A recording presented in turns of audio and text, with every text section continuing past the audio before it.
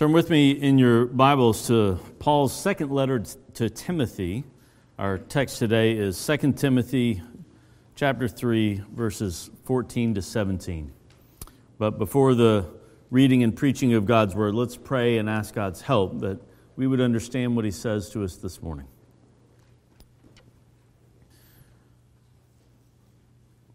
Father, You are the God who speaks, but we do not always have ears to hear You. Father, we need You to dig ears for us in this clay of our bodies.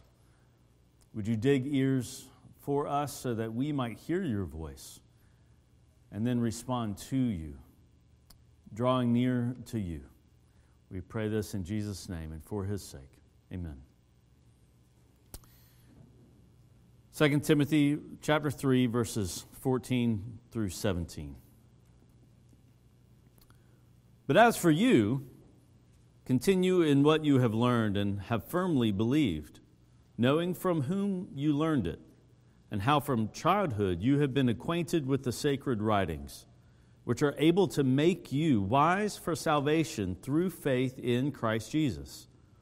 All Scripture is breathed out by God and profitable for teaching, for reproof, for correction, and for training in righteousness, that the man of God may be competent, equipped for every good work. This is the word of the Lord. Thanks be to God. Kids, 5th grade and younger, come up and join me. It's good to see y'all. Yeah, come on up.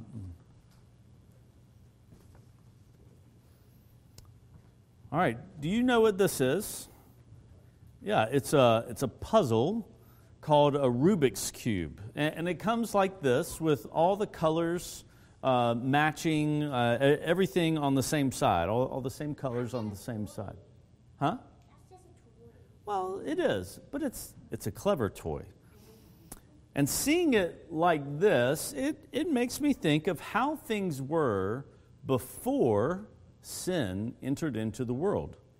Our first parents, Adam and Eve, were kind of like this when God first made them. Everything about them was the way that it was supposed to be. But then they disobeyed God's word, right? He gave them one rule and they disobeyed it. And sin put everything about them out of order. Got all mixed up and jumbled. Like it's still a cube. That didn't change. But everything about the cube is somehow wrong now. Yeah. And this is what sin has done to you and me too. We are like this cube with all of our squares in all the wrong places. We are disordered. Our lives aren't what they should be. Now, no matter how hard I try, I've never been able to solve one of these. I can't put everything the right way. But Silas here, he has read the way. He has studied the plan for how to fix these out-of-order cubes. And he's spent so much time memorizing the way to put it right and practicing it that he knows how to put it right no matter how messed up it got. He is able to reorder everything back to be the way that it's supposed to be. Hey, and listen, while he's working, this is all, just like Silas read and practiced the pattern for how to fix that cube, in the passage that we just read, Paul is saying to Timothy that God's word does that for us. It teaches us the truth about what we should believe and what we should do. God's word says that we were made by Him. Yes, we were lost to sin, but we're being rescued by Jesus because of His death, because of His resurrection. God's word tells us you now belong to God, and He is leading you into a new kind of life in His kingdom. It tells us, His word tells us what that new life is supposed to look like. He tells us how to reorder everything that sin messed up. But more than just teaching us what to believe and do, God is able God's Word is actually able to put us back together. We aren't able to fix ourselves, but God's Word is powerful to actually do the work of transforming us so that over time we look more and more like we're supposed to. We look more and more like real human beings. In other words, we look more and more like Jesus. So this, I'm impressed. This is a picture of what God is doing in you through His Word. He is teaching you to believe and to rely on Him, yes. And He is also using His Word to put you back together. And because our God gives us His true and powerful Word, that's another reason why we call this good news. Do you believe it? All right, thanks, guys. If you've not done so already, open your Bibles to 2 Timothy. As Sam said, we are approaching the end of a sermon series that we've been in for the last several months, a series on the doctrine of salvation.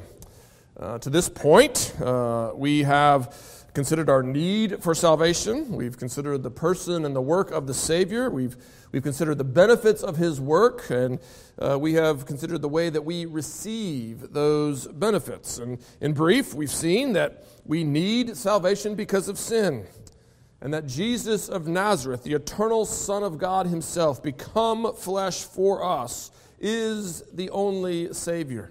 And that He saves us through His life, death, and resurrection, giving His life as the ransom price of our redemption, then rising again for our justification. And we've seen that the benefits of His work are manifold. They address all of our needs, beginning with our justification and adoption, but then progressing to our sanctification as we are conformed to the image of Christ, our perseverance in that work, and finally our resurrection to glory when we be made perfect in the glorifying and enjoying of God for all eternity. And finally, we have seen that we receive those benefits through grace by faith.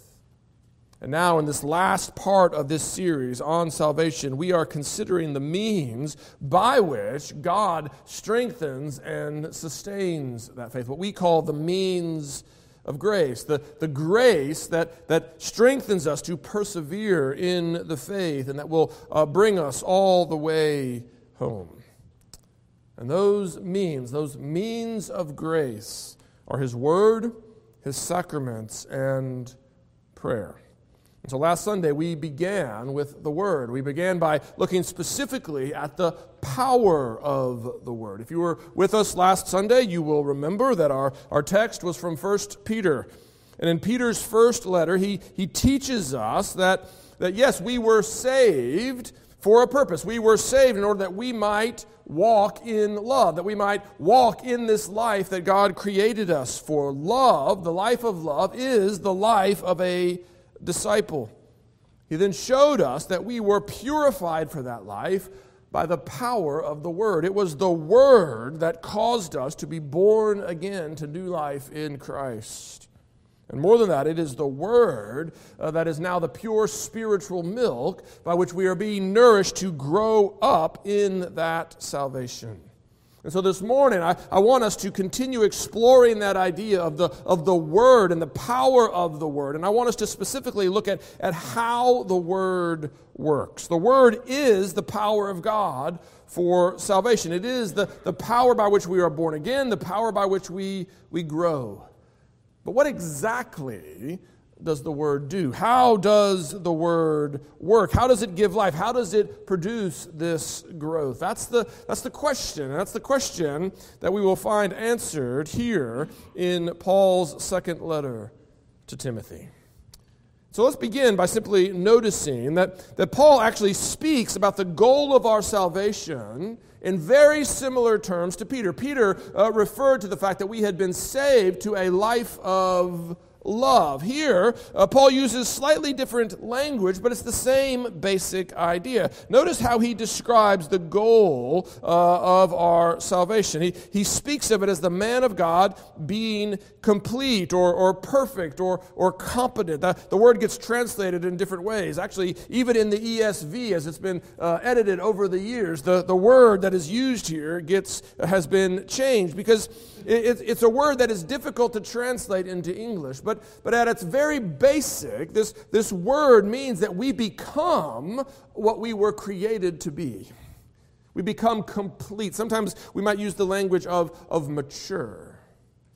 We grow into who God created us to be. In the very beginning, who did God intend his image bearers to be? That's what we are becoming. That's what we are being restored to. And he describes that maturity, he describes that completion, that perfection as being equipped for every good work. The goal, he says, is that we may be complete, equipped for every good work. That we would be prepared to do those good works that he prepared beforehand that we should walk in them. That's the language that Paul uses in his letter to the Ephesians. We are his workmanship. We are being created by God, formed by God, and we are being formed for the good works that he has prepared that we should walk in them. This is the continuation that Paul is referring to in verse 14. Look again at what he says. He's speaking to Timothy. He says, "But as for you, continue in what you have learned and have firmly believed." He was speaking previously of those who are going off the rails. You see it there at the end. He says, "You, however," in verse 10, "You, however, have followed my teaching, my conduct, my aim in life and in faith and in patience, my love and my steadfastness, my persecutions and my sufferings."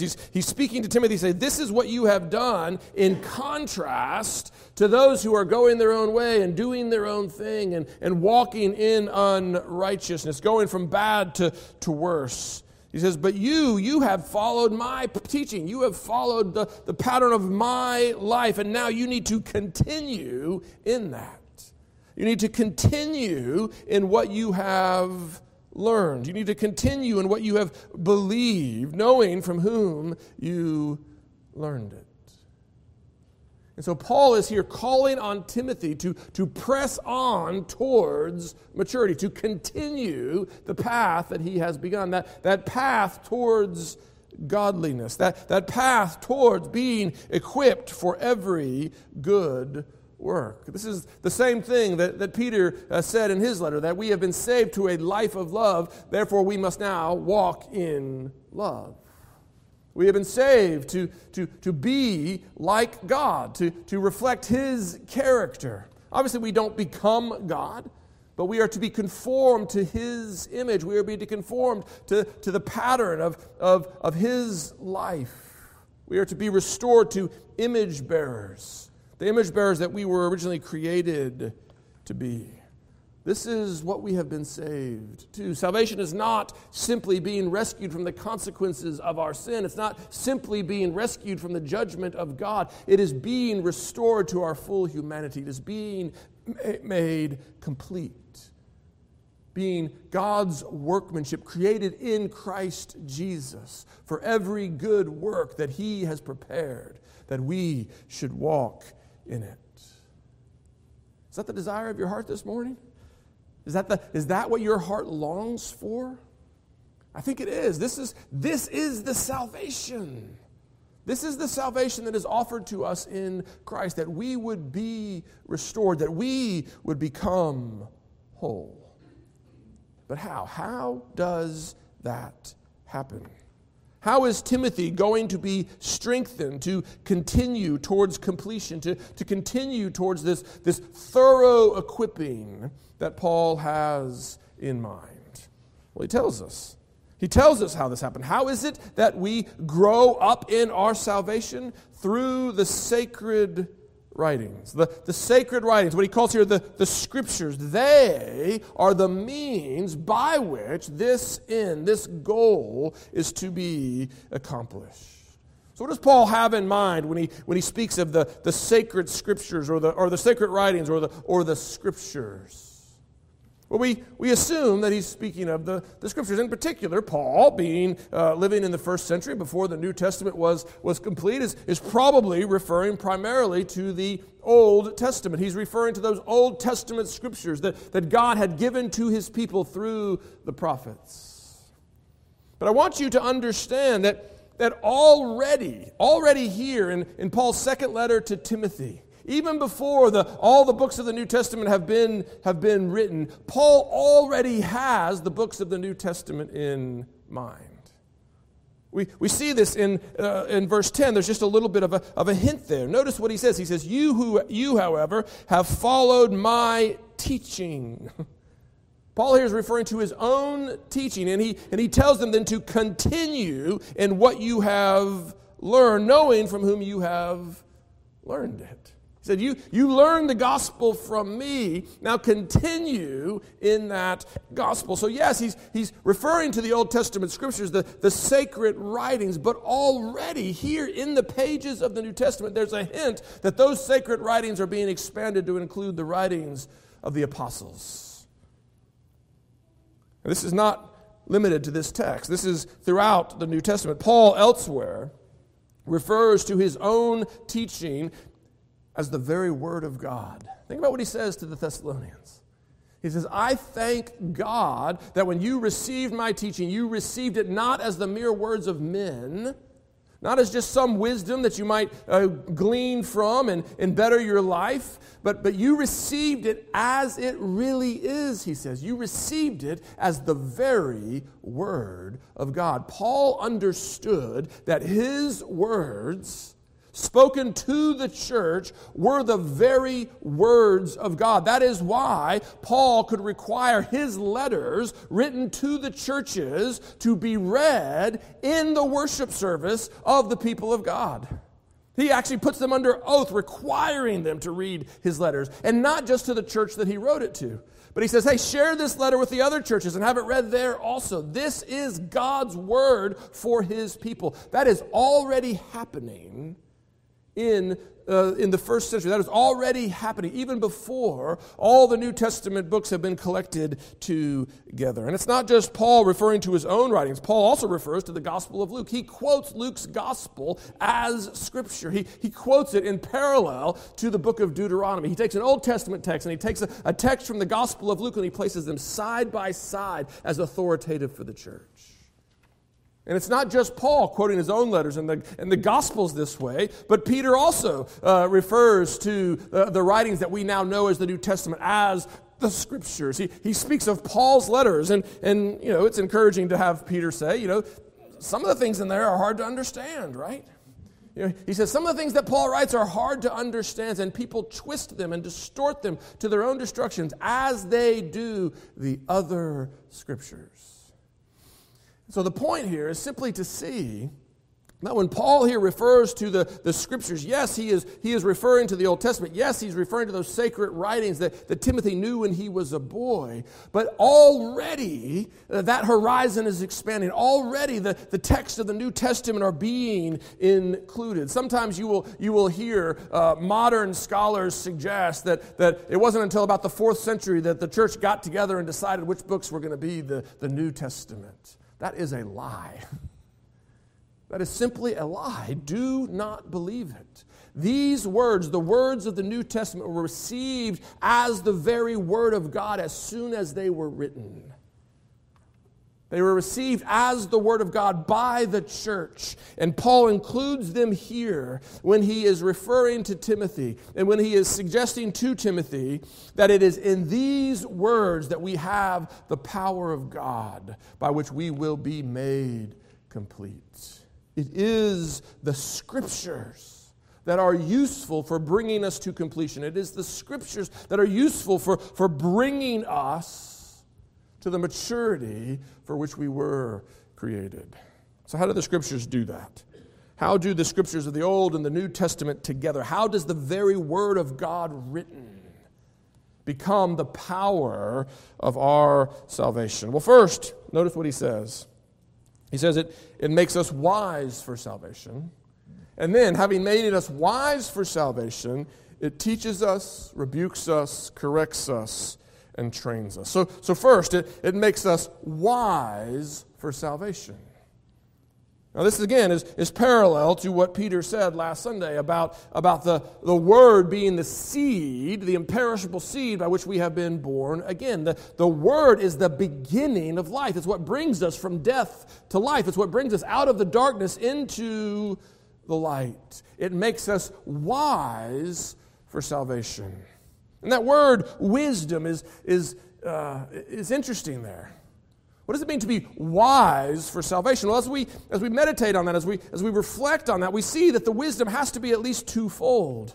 It is a wisdom regarding ourselves, who we truly are, and it is a wisdom regarding God. In fact, Calvin, in the beginning of his Institute, says that this knowledge cannot really be separated. We can't know God without knowing ourselves, and we can't know ourselves without knowing God. These two knowledges are woven together.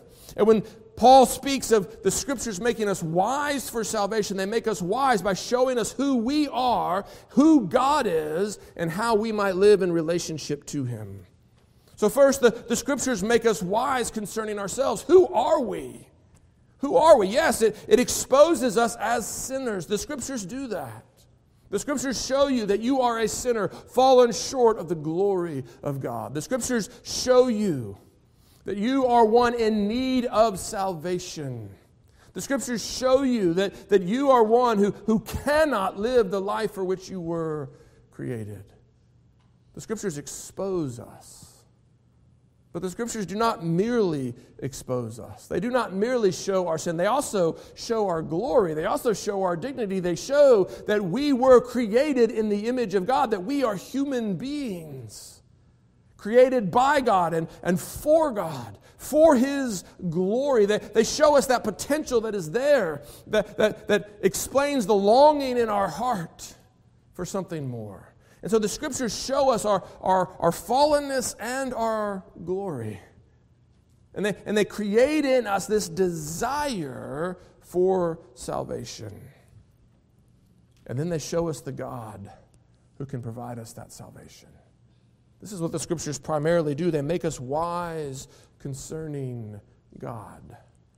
Again and again and again, the Scriptures show us first the holiness and the righteousness of God. They show us that He is the Almighty, who cannot even look upon sin, who cannot tolerate sin, who cannot leave the guilty unpunished, but who is also the God merciful and gracious, slow to anger and abounding in steadfast love.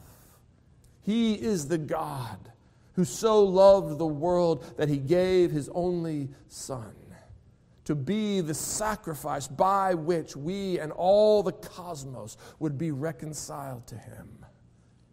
This is who God is. He is the Holy One, the holy, holy, holy God of Israel, who in mercy has made us holy, that we might be restored to Him. This is what it means for the Scriptures to make us wise for salvation. It makes us wise considering who we are and who God is. It doesn't leave us to guess. It doesn't leave us to create our own identity. It doesn't leave us to imagine God as we might, but it shows us who we are and who God is. And this wisdom that it gives us, it's more than just a knowledge of these truths. It's more than just a cognition. Wisdom is a skill. You see, wisdom is an ability to live in accord with the truth. It's not just an awareness of the truth. It's not just a comprehension of the truth. But wisdom is the skill of living in accord with these truths, of acknowledging God for who He is, of acknowledging who we are before Him. And so to make us wise for salvation is to give us a true picture of who we are and who God is, and to empower us, to make us alive, that we might live in accord with that truth. The Word is the power of God that brings us out of darkness into light. It is the power of God that makes those who are dead alive together with Christ. This gospel This gospel that is foolishness to the world. It is foolishness to the world. And it is weakness in the eyes of so many. And yet it is the power of God and the wisdom of God for the salvation of sinners. But what I want you to see is that it doesn't just make us alive. It then helps us to grow. And it does that by making us equipped for every good work through teaching, through rebuke, through correction, and through training in righteousness. This is what the Word does. Now, when you look at these four terms that Paul gives us, teaching, rebuke, correction, and training, throughout church history, pastors and teachers have seen that these four descriptions can really be divided into two sets of words that have to do with faith and practice, what we believe and what we do. Teaching and rebuke, they deal with our faith, first positively and then negatively.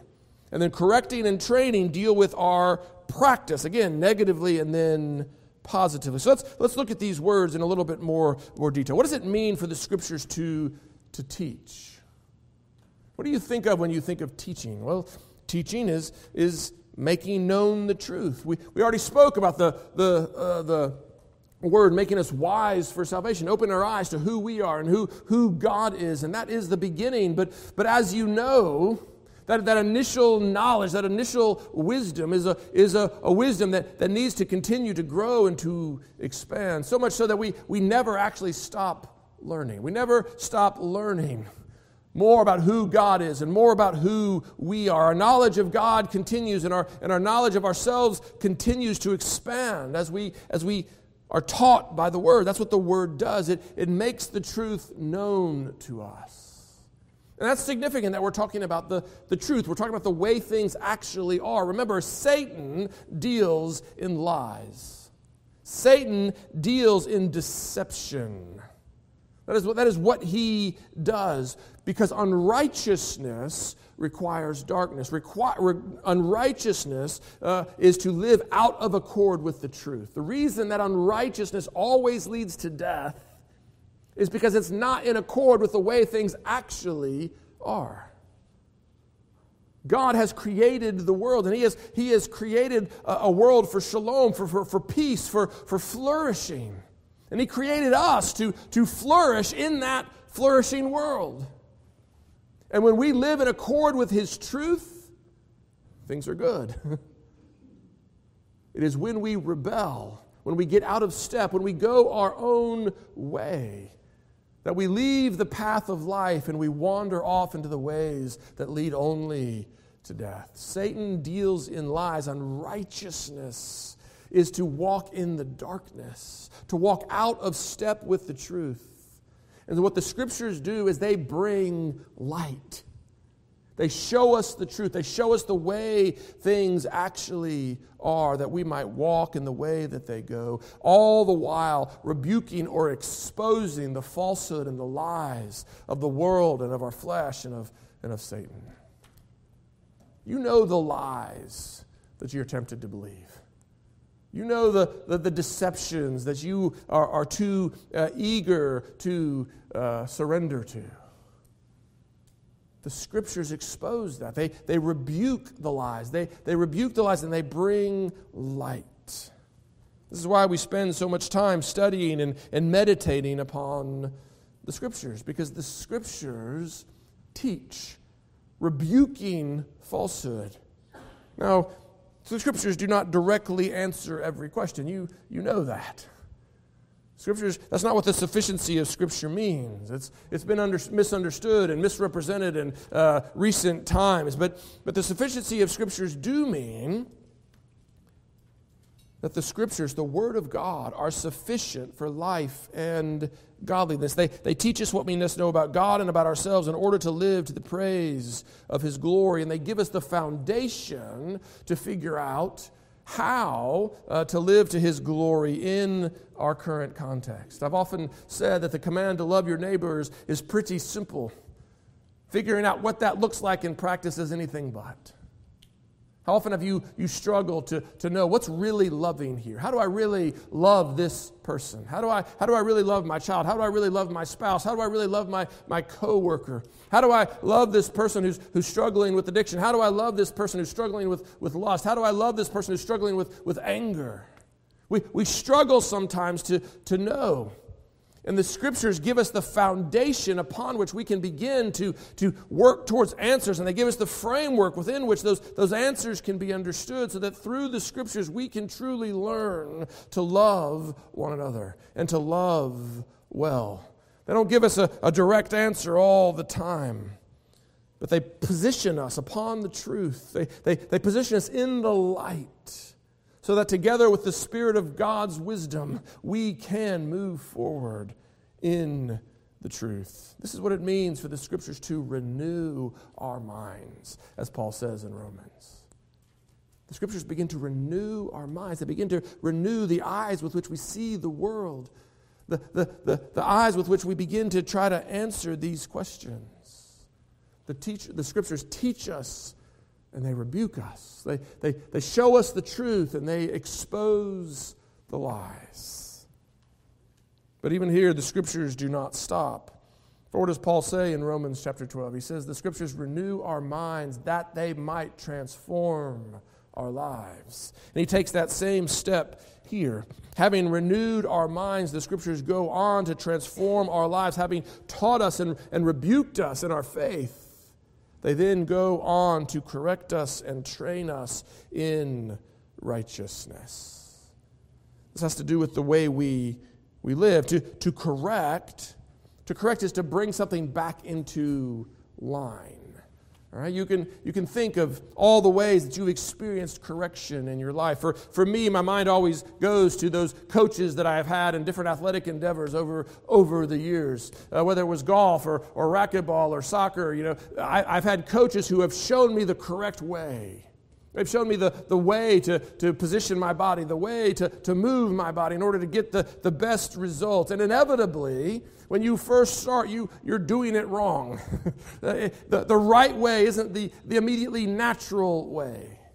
And so the coach has to correct you. No, don't put your hand there, put it here. Don't bend your back this way, bend it that way. To bring correction is to bring something back into line. Or think of a master craftsman.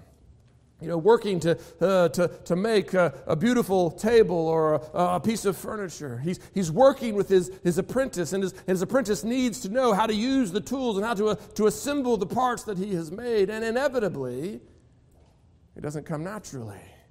He needs to be corrected, not that way, this way. I think of a parent with a child bringing correction.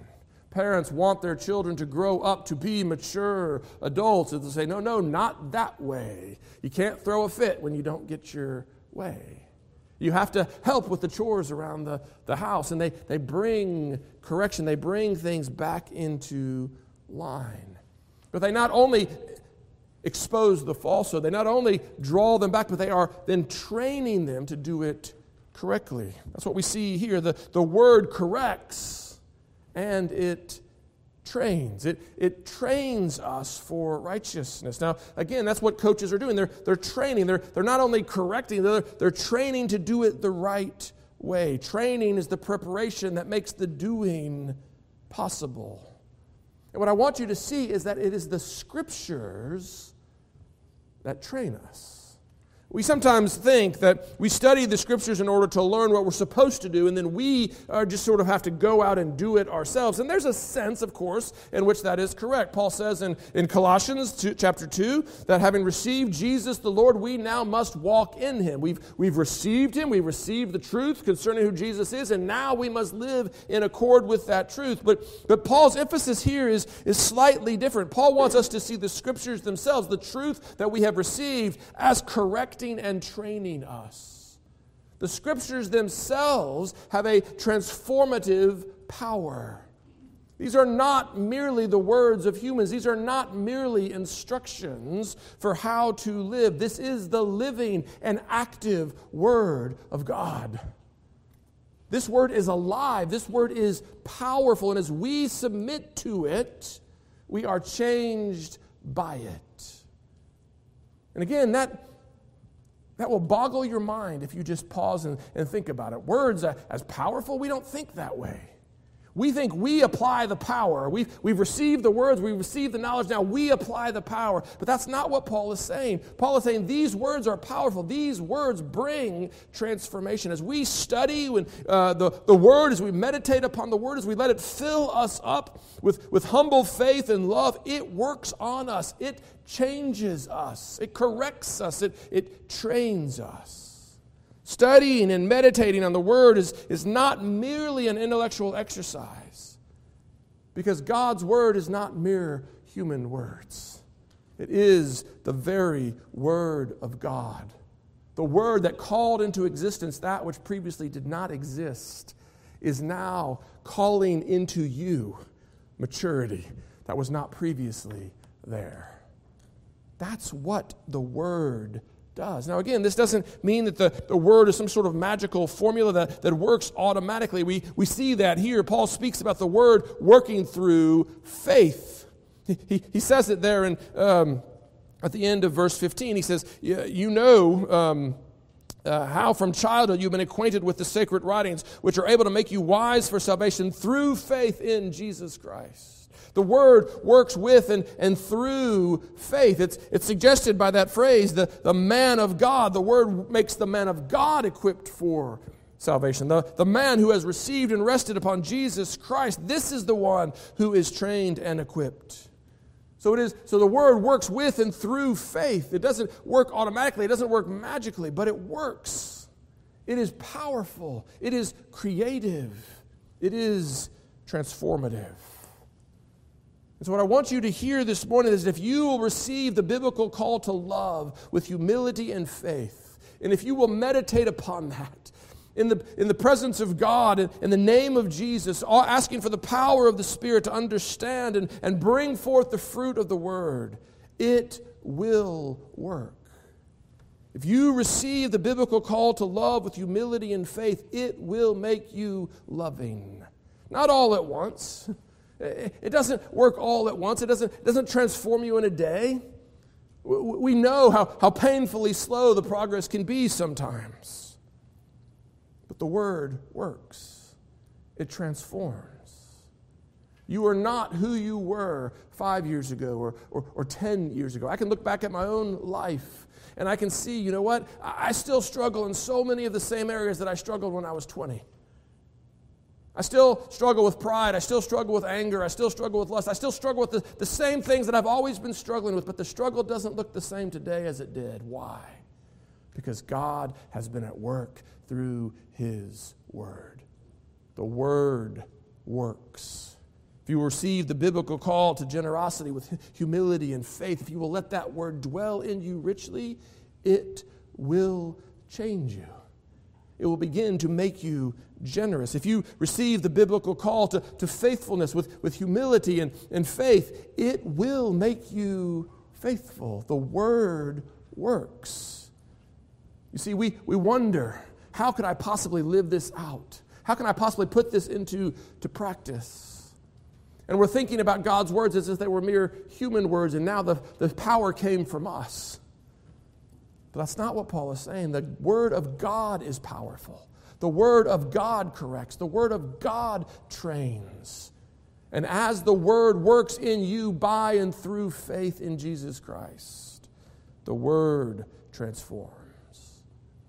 And therefore, what you are being called to this morning is this. You are being called to receive the Word with humility and faith. You are being called to let it dwell in you richly.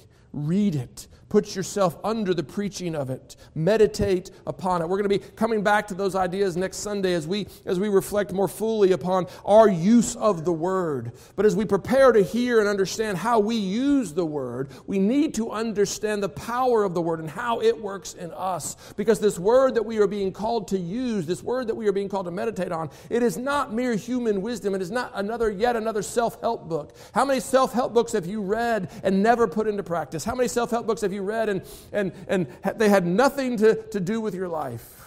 I read a book this summer about waking up at 5 a.m. That's not happening. The Word of God is different. It's not a human self-help book. This is the creative, powerful, transforming Word of God. And because God Himself does the work of transformation through His powerful Word, that is why we call this good news. Do you believe that? Amen. Let's believe it together. Father God, we thank You for Your Word. Father, we thank You for Your living, active, powerful, transforming, correcting, rebuking, training Word. Father God, may Your Word do its work in us. Give us the faith to receive it with humility and love, Father, that we might be transformed by it and that we might bring forth its fruit in abundance to the praise of Your glorious grace. We pray this in Jesus' name. Amen.